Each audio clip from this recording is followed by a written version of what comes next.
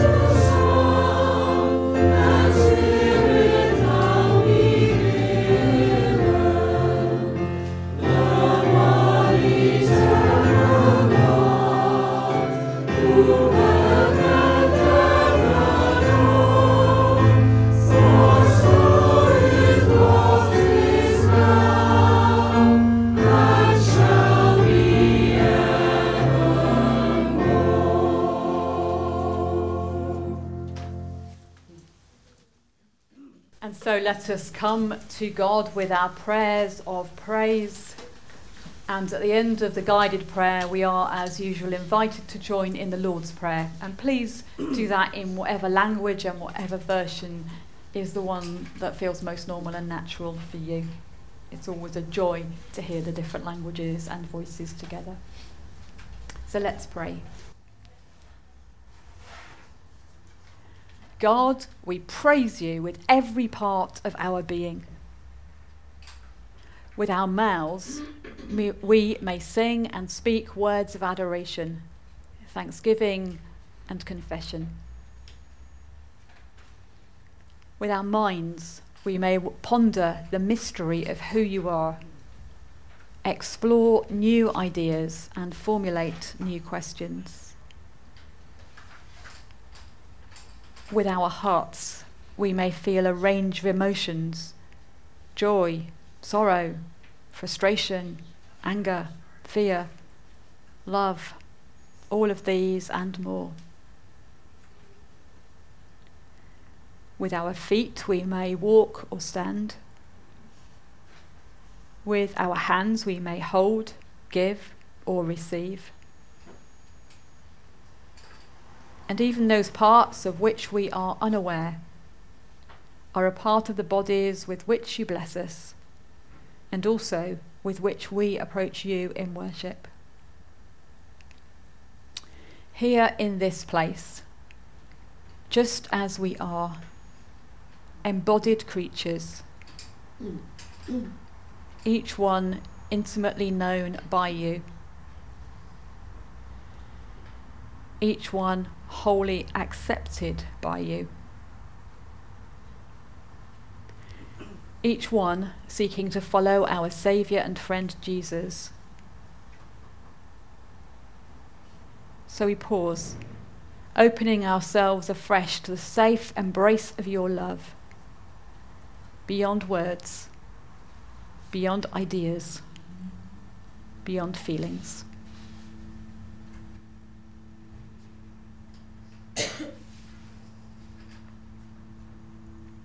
Welcomed, accepted, and cherished, we join our voices, minds, and hearts as we pray using the words Jesus gave his followers, saying, Our Father, who art in heaven, hallowed be thy name.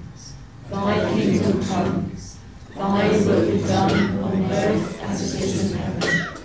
Give us this day our daily bread, and forgive us our trespasses, as we forgive those who trespass against us. And lead us not into temptation, but deliver us from evil. For thine is the kingdom, the power, and the glory, forever and ever. Amen. I was really intrigued last week when Emma was telling us that Sunday school have a rule that every week they have a game, and every week they have a craft activity. Well, I'm not going to inflict both on you, so be grateful for small mercies. But I thought we would start with a little bit of a game. And I want to say before we play this game, you can't get it wrong, okay? Whatever you do is right, because it's just about thinking about who we are as people, what we like, what we don't like so much, and how that varies. So if you can imagine this is a long line up the middle, I would like anybody who is willing to be part of this game to come and stand somewhere in the middle here. And you honestly can't get it wrong, so there's really nothing to be too frightened about. But if nobody comes, I'm going to look desperately silly. Well, that's a good start. Maybe some more people might feel able to join in once we get going. Okay. So the way this game works is you just have to choose where you are on a line between two options. So we're going to start. It's called the chocolate and vanilla game. So the end by the microphone or the communion table is chocolate. The end by the back table is vanilla. So I want to ask you to stand where you think you would be. If you really, really like chocolate and are not sure about vanilla, it'd be that end. Like vanilla, not chocolate, it's that end. If you're somewhere in the middle, it's here. Okay, so we have a couple of chocolate people, a number of vanilla people, and some in the middle. Okay, next one, savoury at that end, sweet at that end. Savoury, sweet. Or somewhere in the middle. Yeah, you can go somewhere in the middle if you wish. So Jeff's the very savoury person, a few very sweet people, and quite a few people in the middle. Okay, tea, coffee.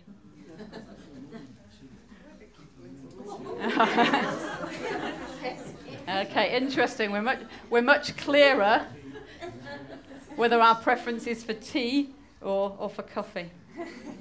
Okay, thinking about your chips, salt and vinegar, salt and sauce.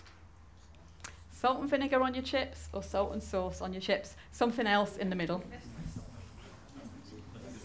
So nothing salt and vinegar.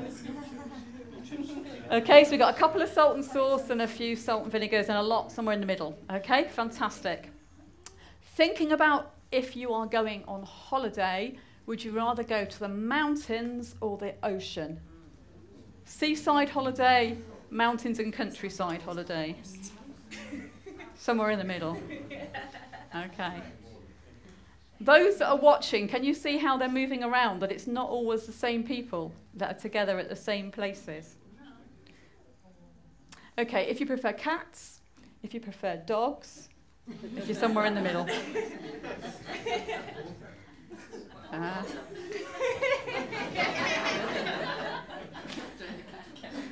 Okay. When you go to a party, are you always in the kitchen at parties? Or are you first up on the dance floor? Hiding away in the kitchen, first up on the dance floor, somewhere in between.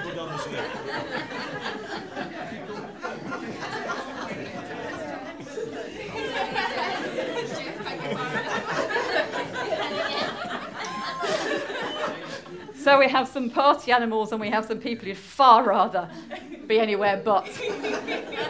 Okay, if you prefer classical music, that ends. If you prefer pop music, that ends.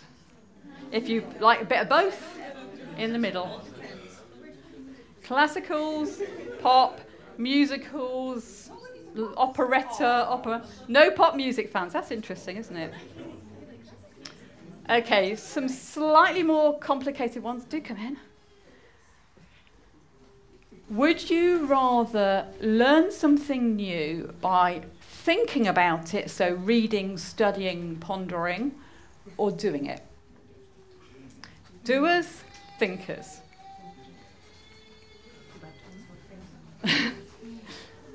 Okay, so leaners towards the doers, but still a bit of a thinker. We have some definite thinkers and lots of definite doers. Okay, brilliant, thank you. Do you prefer to be in an environment that is quiet or an environment that's busy and noisy and buzzy?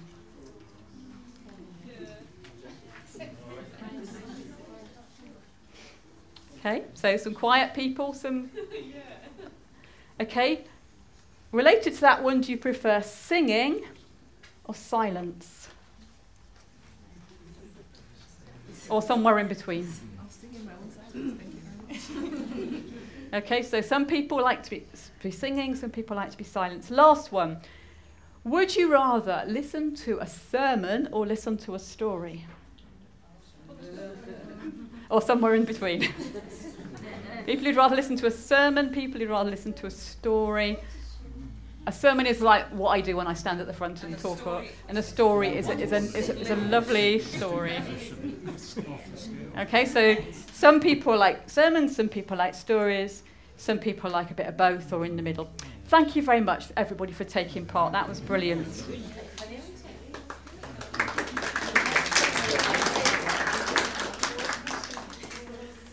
So as we saw there, we all have different preferences and different things we like and dislike. Some people like tea, some people like coffee, some people don't like either of them. And although our preferences are not the same as necessarily as our personality, you can get quiet people that like coffee or more exuberant people that like coffee or tea or whatever.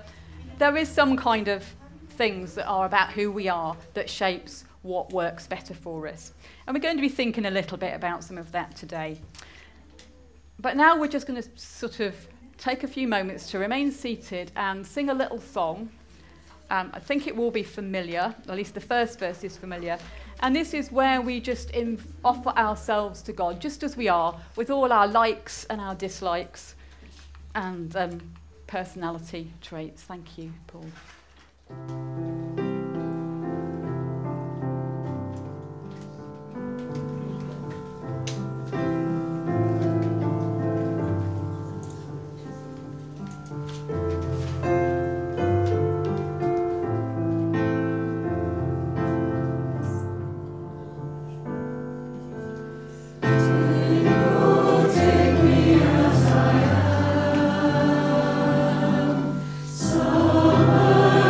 Someone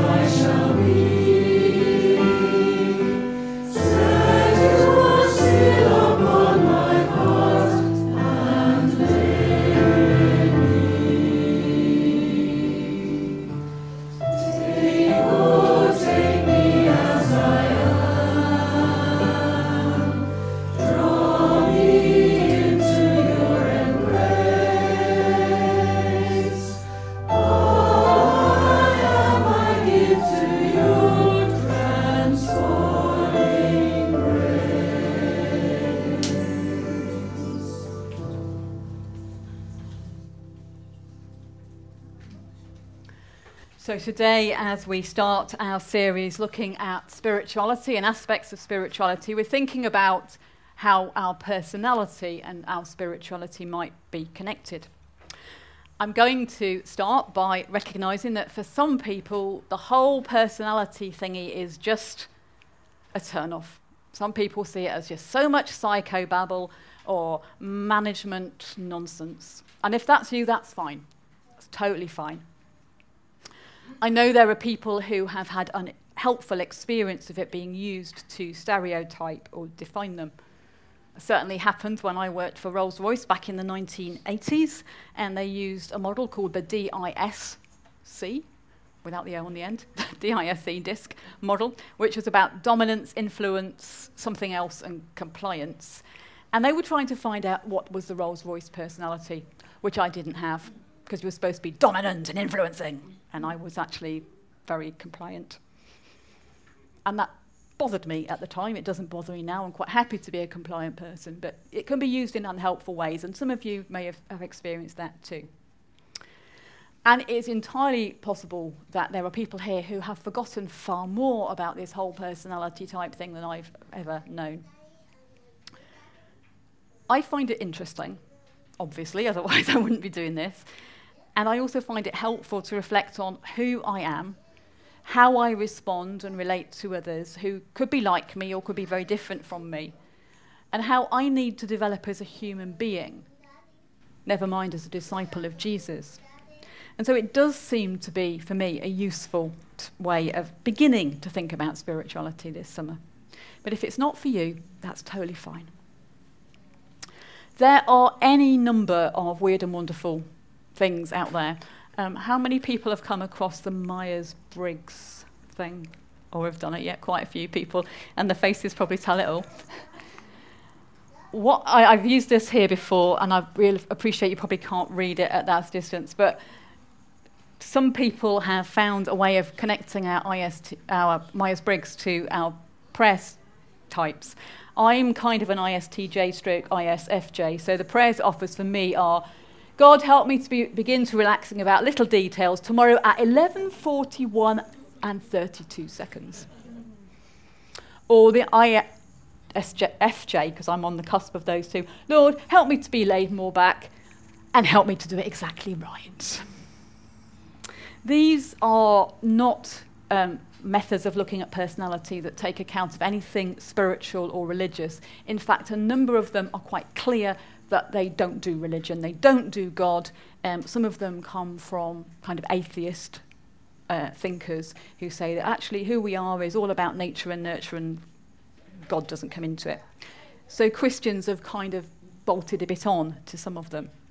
However, there is one of these that actually has specifically spiritual origins, and that is the Enneagram. Anybody come across the Enneagram? Few people. Yeah, okay. It's interesting. It's a really, really ancient way of looking at personality. The origins are lost in the mists of times, but in Judaism, Christianity, Islamic, and Eastern thought, there are very similar ideas.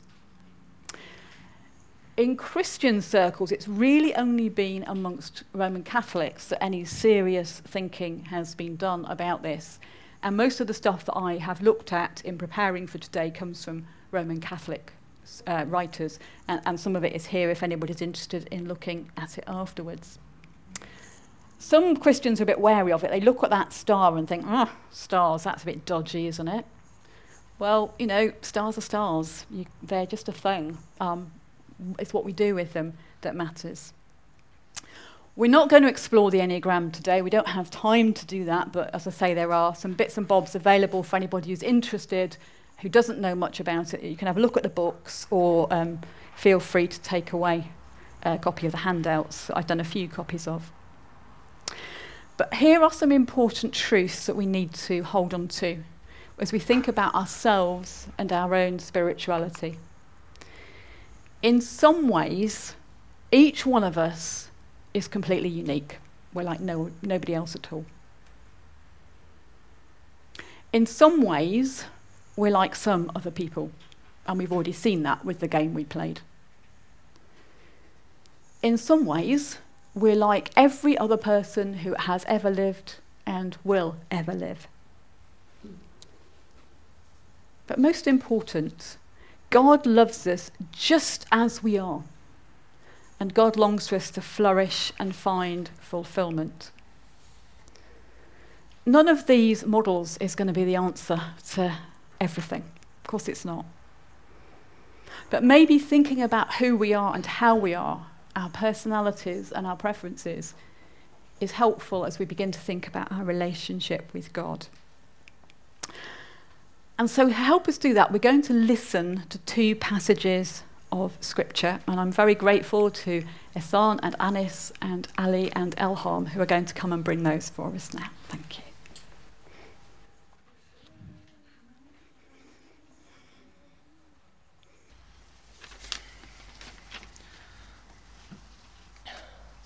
The Holy Spirit led Jesus into the desert. He was taken there to be tempted by the devil. Jesus ate nothing for 40 days and nights. After this, he was very hungry. The devil came to tempt him and said, "If you are the Son of God, tell these rocks to become bread." Jesus answered him, "The scriptures say, it is not just bread that keeps people alive. Their lives depend on what God says."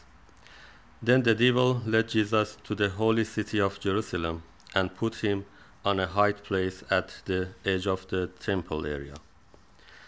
He said to Jesus, "If you are the Son of God, jump off, because the scriptures say God will command his angels to help you, and their hands will catch you, so that you will not hit your foot on a rock." Jesus answered, "The scriptures also say, you must not test the Lord your God." Then the devil led Jesus to the top of a very high mountain and showed him all the kingdoms of the world and all the wonderful things in them. The devil said, "If you will bow down and worship me, I will give you all these things." Jesus said to him, "Get away from me, Satan. The scripture says, you must worship the Lord your God, serve only him." So the devil left him. Then some angels came to Jesus and helped him.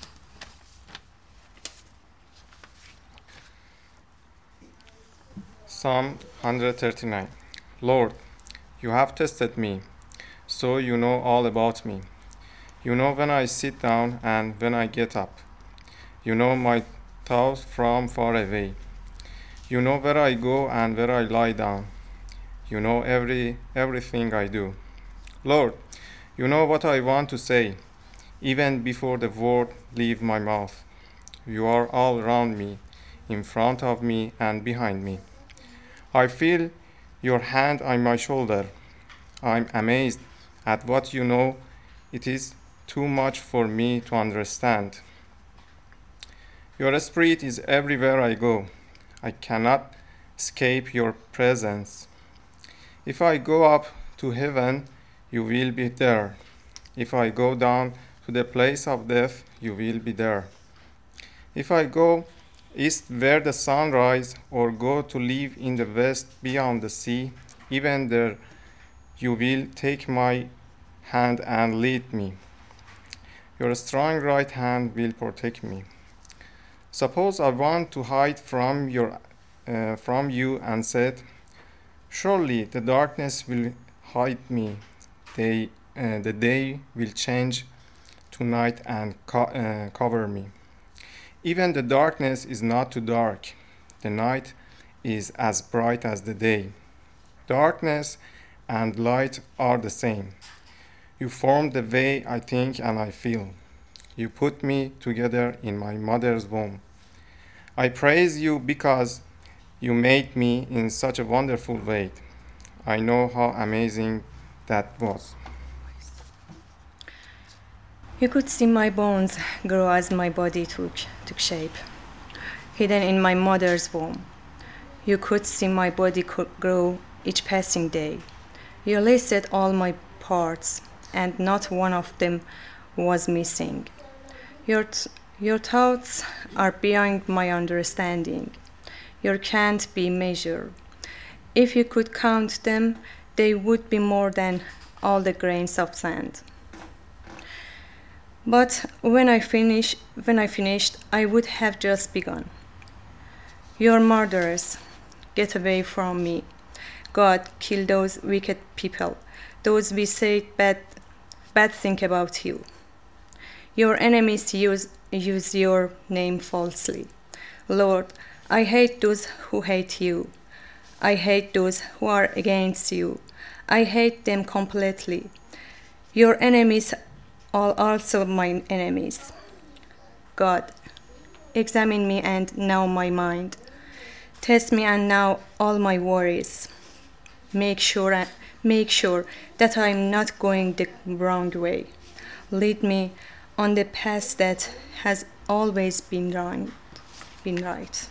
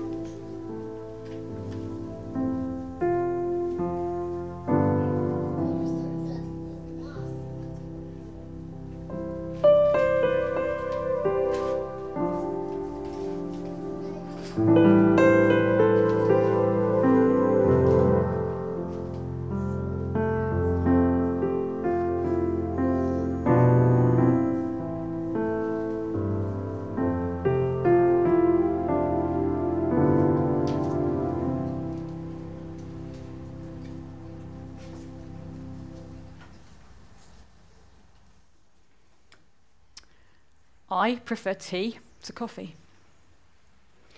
I'd rather walk in the mountains than lounge on a beach, although I do love to paddle in the ocean. I love cats, and I like dogs. Chips should, in my opinion, be served with just salt. And, as the song says, you will always find me in the kitchen at parties. Just as I am fearfully and wonderfully made. And so is each and every one of you. The beautiful, familiar words of Psalm 139 are an endless source of affirmation and encouragement for anyone who seeks to follow Jesus. Indeed, for anyone at all who needs to be reminded of their own intrinsic worth as a creature who is known and loved by the eternal God to whom all Scripture directs our hearts and our minds. Our reflection must begin with a reminder to ourselves that we really are fearfully and wonderfully made. That from the very moment of our conception, God has been keenly interested in us, watching over us and caring for us. That God delights in us and dreams dreams for us. All of us. Every single one. What is true for one of us is true for all of us. And what is true generally applies individually.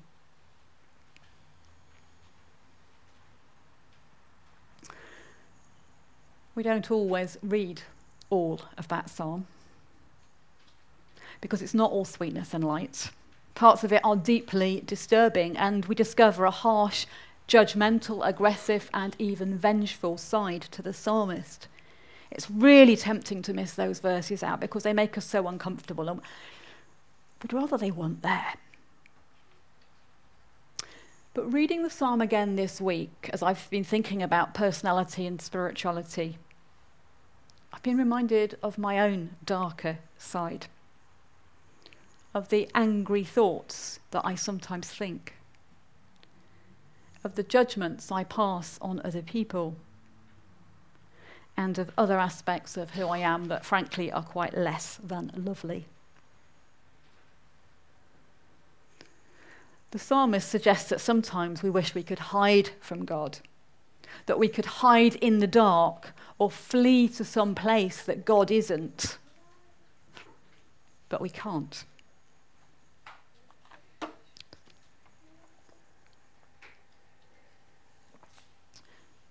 Sometimes we fall short of our own best endeavours. Sometimes we're embarrassed or ashamed.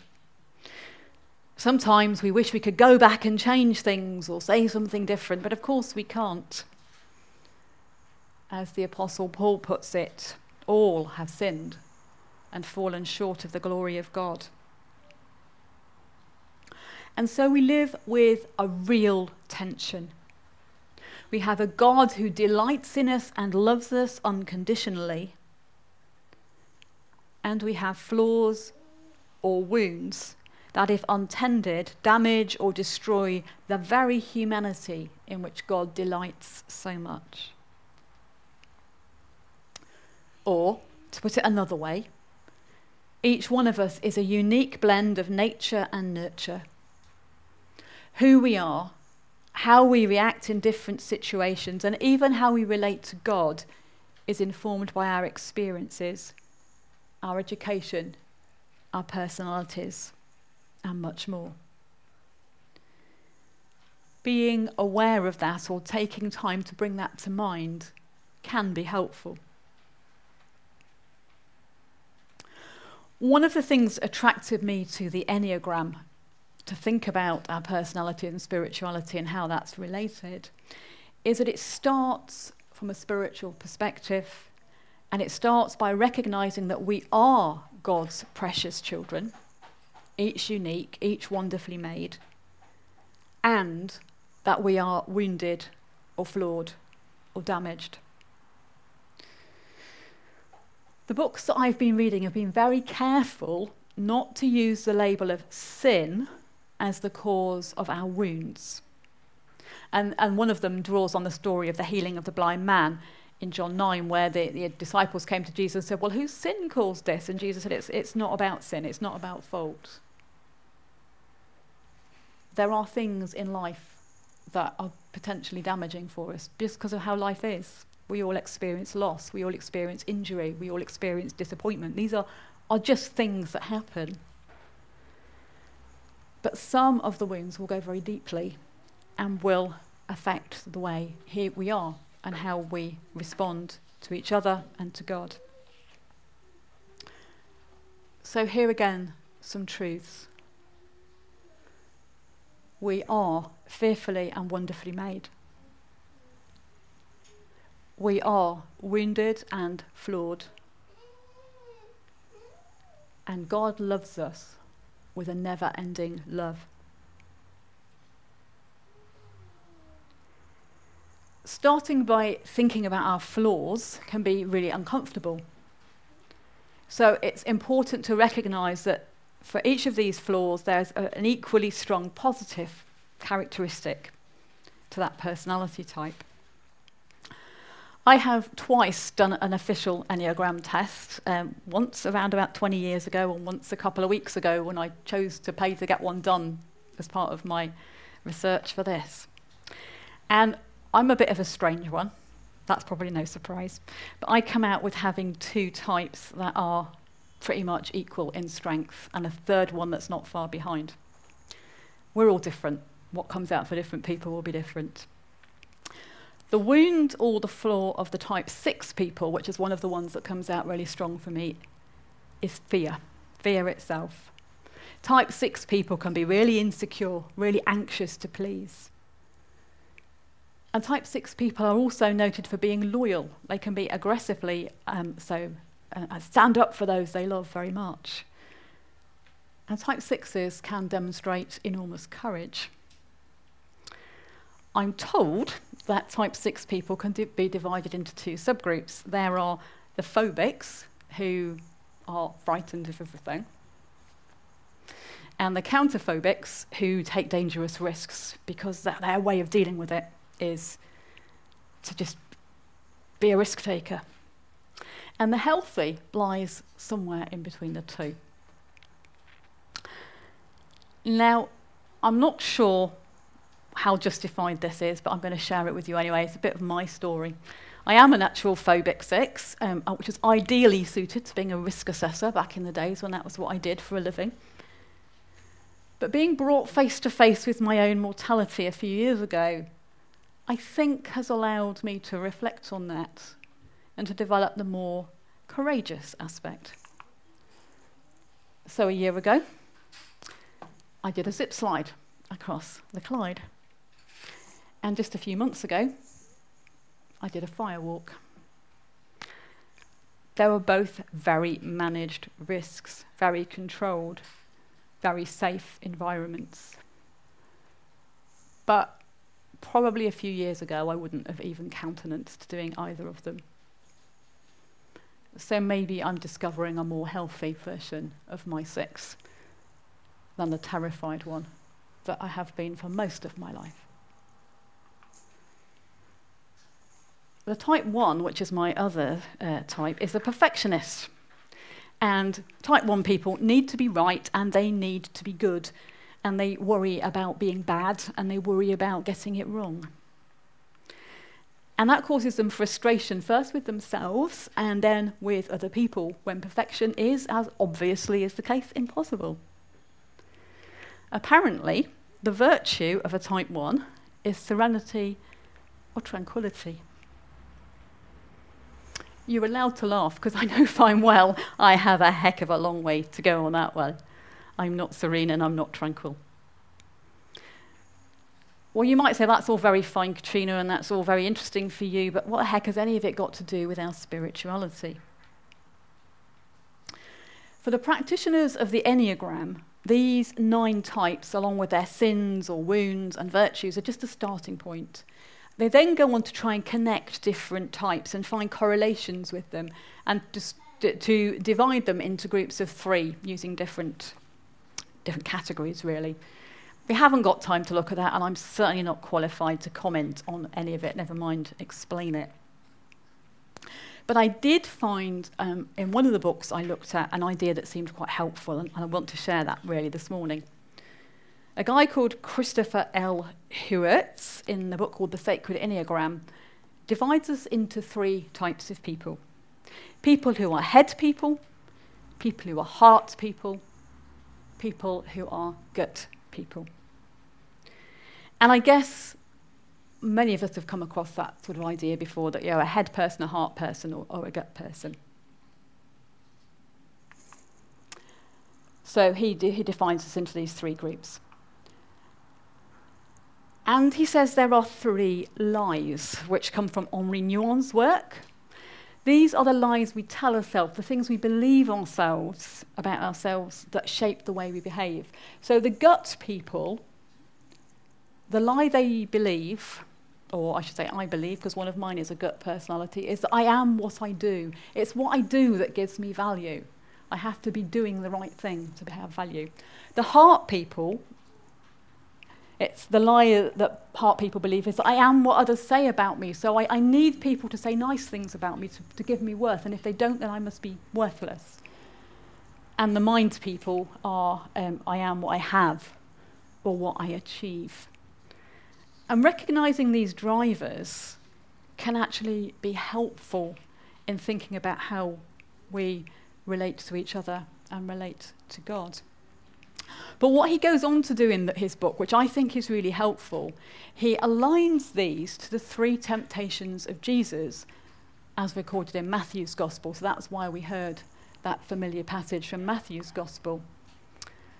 So he says that Jesus actually experiences a temptation that is about what I do. Turn the stones into bread. If I do this, then I will demonstrate my worth, that I am who I am. The next temptation, if you're God's son, throw yourself off the temple. What people say about you will define who you are. Everybody will see you do this and they will know because of this that you're God's son. And then finally, the temptation, all I will give this to you if you bow down. that actually what gives me worth is what I achieve. So if Jesus had had everybody bowing down to him, that would have fed the part of him that sees worth in what he achieves. You may or may not be convinced by those, but I find it kind of helpful. And I find it helpful because it gives an overtly spiritual and even scriptural nuance to what we're thinking about. And it reminds us that in some ways, Jesus is like each and every one of us. If we're a head person, Jesus is like us. If we're a heart person, Jesus is like us. If we're a gut person, Jesus is like us. And I find that to be helpful. It gives me permission to be myself. And it also reminds me that it's not all about me. There are all kinds of books out there that offer prayers based on personality types, and I have got some in the books I've got here this morning. But what Hertz says is that these 3 types can affect the kind of prayer that might be helpful for each of us. So he says, if you're a gut person, if you find value in what you do, if being busy and doing is a thing that makes you feel good about yourself, then probably what you need to do is to stop, to be still, and just be. If you're a heart person, if what feeds you is being in and around other people all the time and feeling affirmed by that, maybe what you need is to step away and have some solitude, just for a time. And if you're somebody who's always thinking and pondering things, maybe what you need to do is just to listen, to spend some time in silence.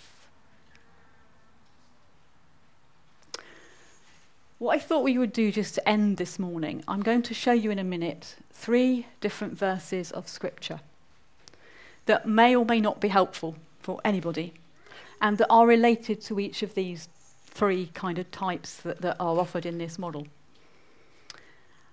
I'm going to read them out, and then I'm going to invite you to choose quite freely, and you don't going to say this to anybody, which one, if any of them, you kind of think, yeah, that's the one I'd like to sit with. And then we're just going to sit in silence for a couple of minutes and ponder the verse we've chosen. And you can do that any way you like. You can repeat it over and over to yourself. You can find a word that speaks to you. You can think about it. You can empty your mind, whatever works for you. So here are the 3 options. Be still and know that I am God. Come away with me to a quiet place and rest a while. Speak, Lord. Your servant is listening. Just a couple of minutes to choose one of those and sit with it.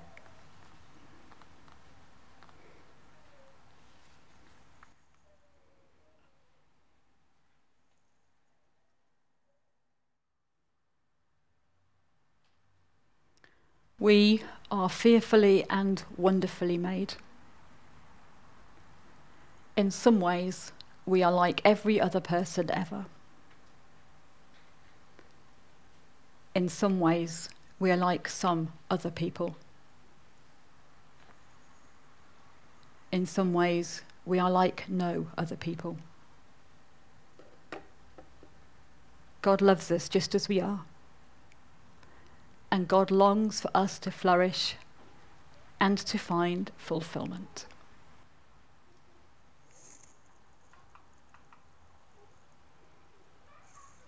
And so we sing, come to us, creative spirit, in our Father's house. Every human talent hallow, hidden skills arouse, that within your earthly temple, wise and simple, may rejoice.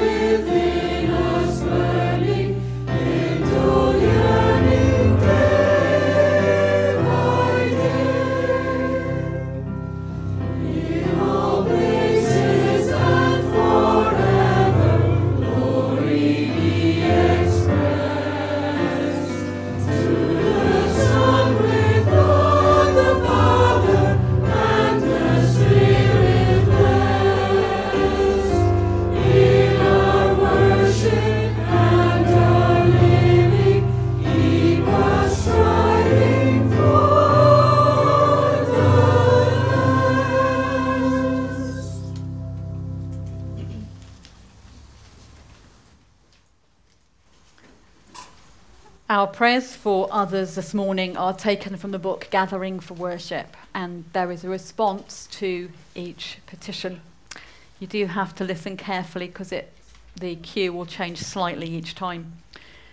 I will say, in the life of our, and a word, and the response, which I invite you to join with me in saying, is, your kingdom come, O Lord, your will be done. So, in the life of our noun, your kingdom come, O Lord, your will be done. Don't worry if you don't get it, doesn't matter. So let's come to God in prayer. Let's pray together. Gracious God, rejoicing in your blessings, trusting in your loving care for all, we bring you our prayers for the world. We pray for the created world, for those who rebuild where things have been destroyed, for those who fight hunger, poverty, and disease, for those who have power to bring change for the better and to renew hope.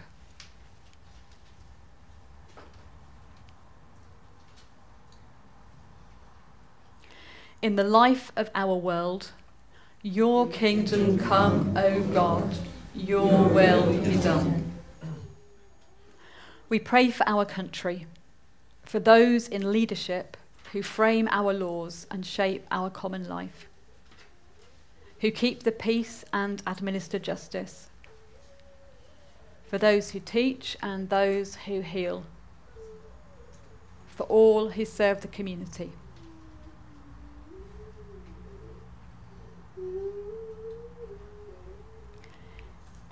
In the life of our land, your kingdom come, O Lord, your will be done.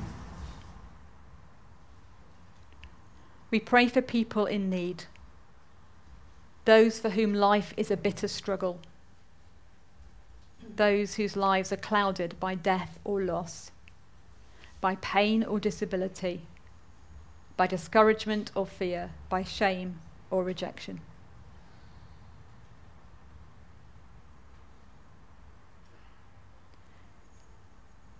In the lives of those in need, your kingdom come, O Lord, your will be done.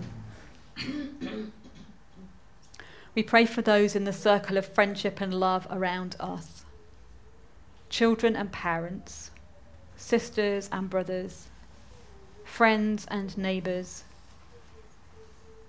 and those who perhaps are especially in our own private thoughts today.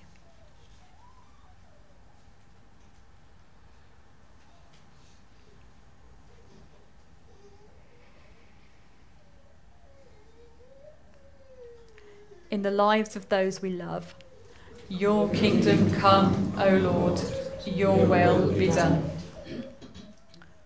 We pray for the church in its stand with the poor, in its love for the outcast and the ashamed, in its service to the sick and the neglected, in its proclamation of the gospel in this land and in this place.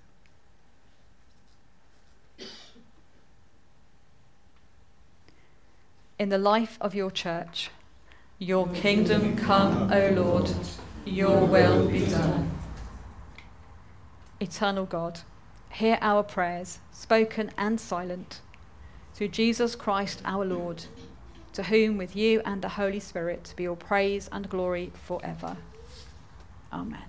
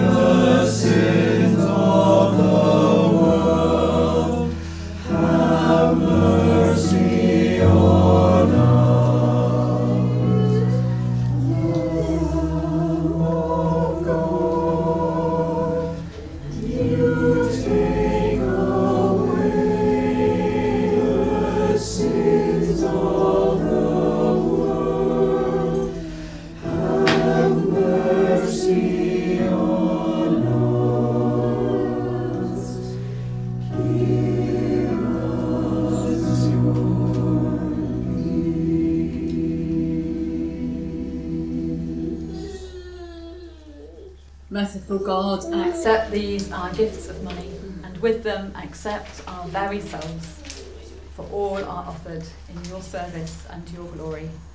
Amen. King of glory, King of peace, I will love thee. If you're able, you're invited to stand for our final hymn.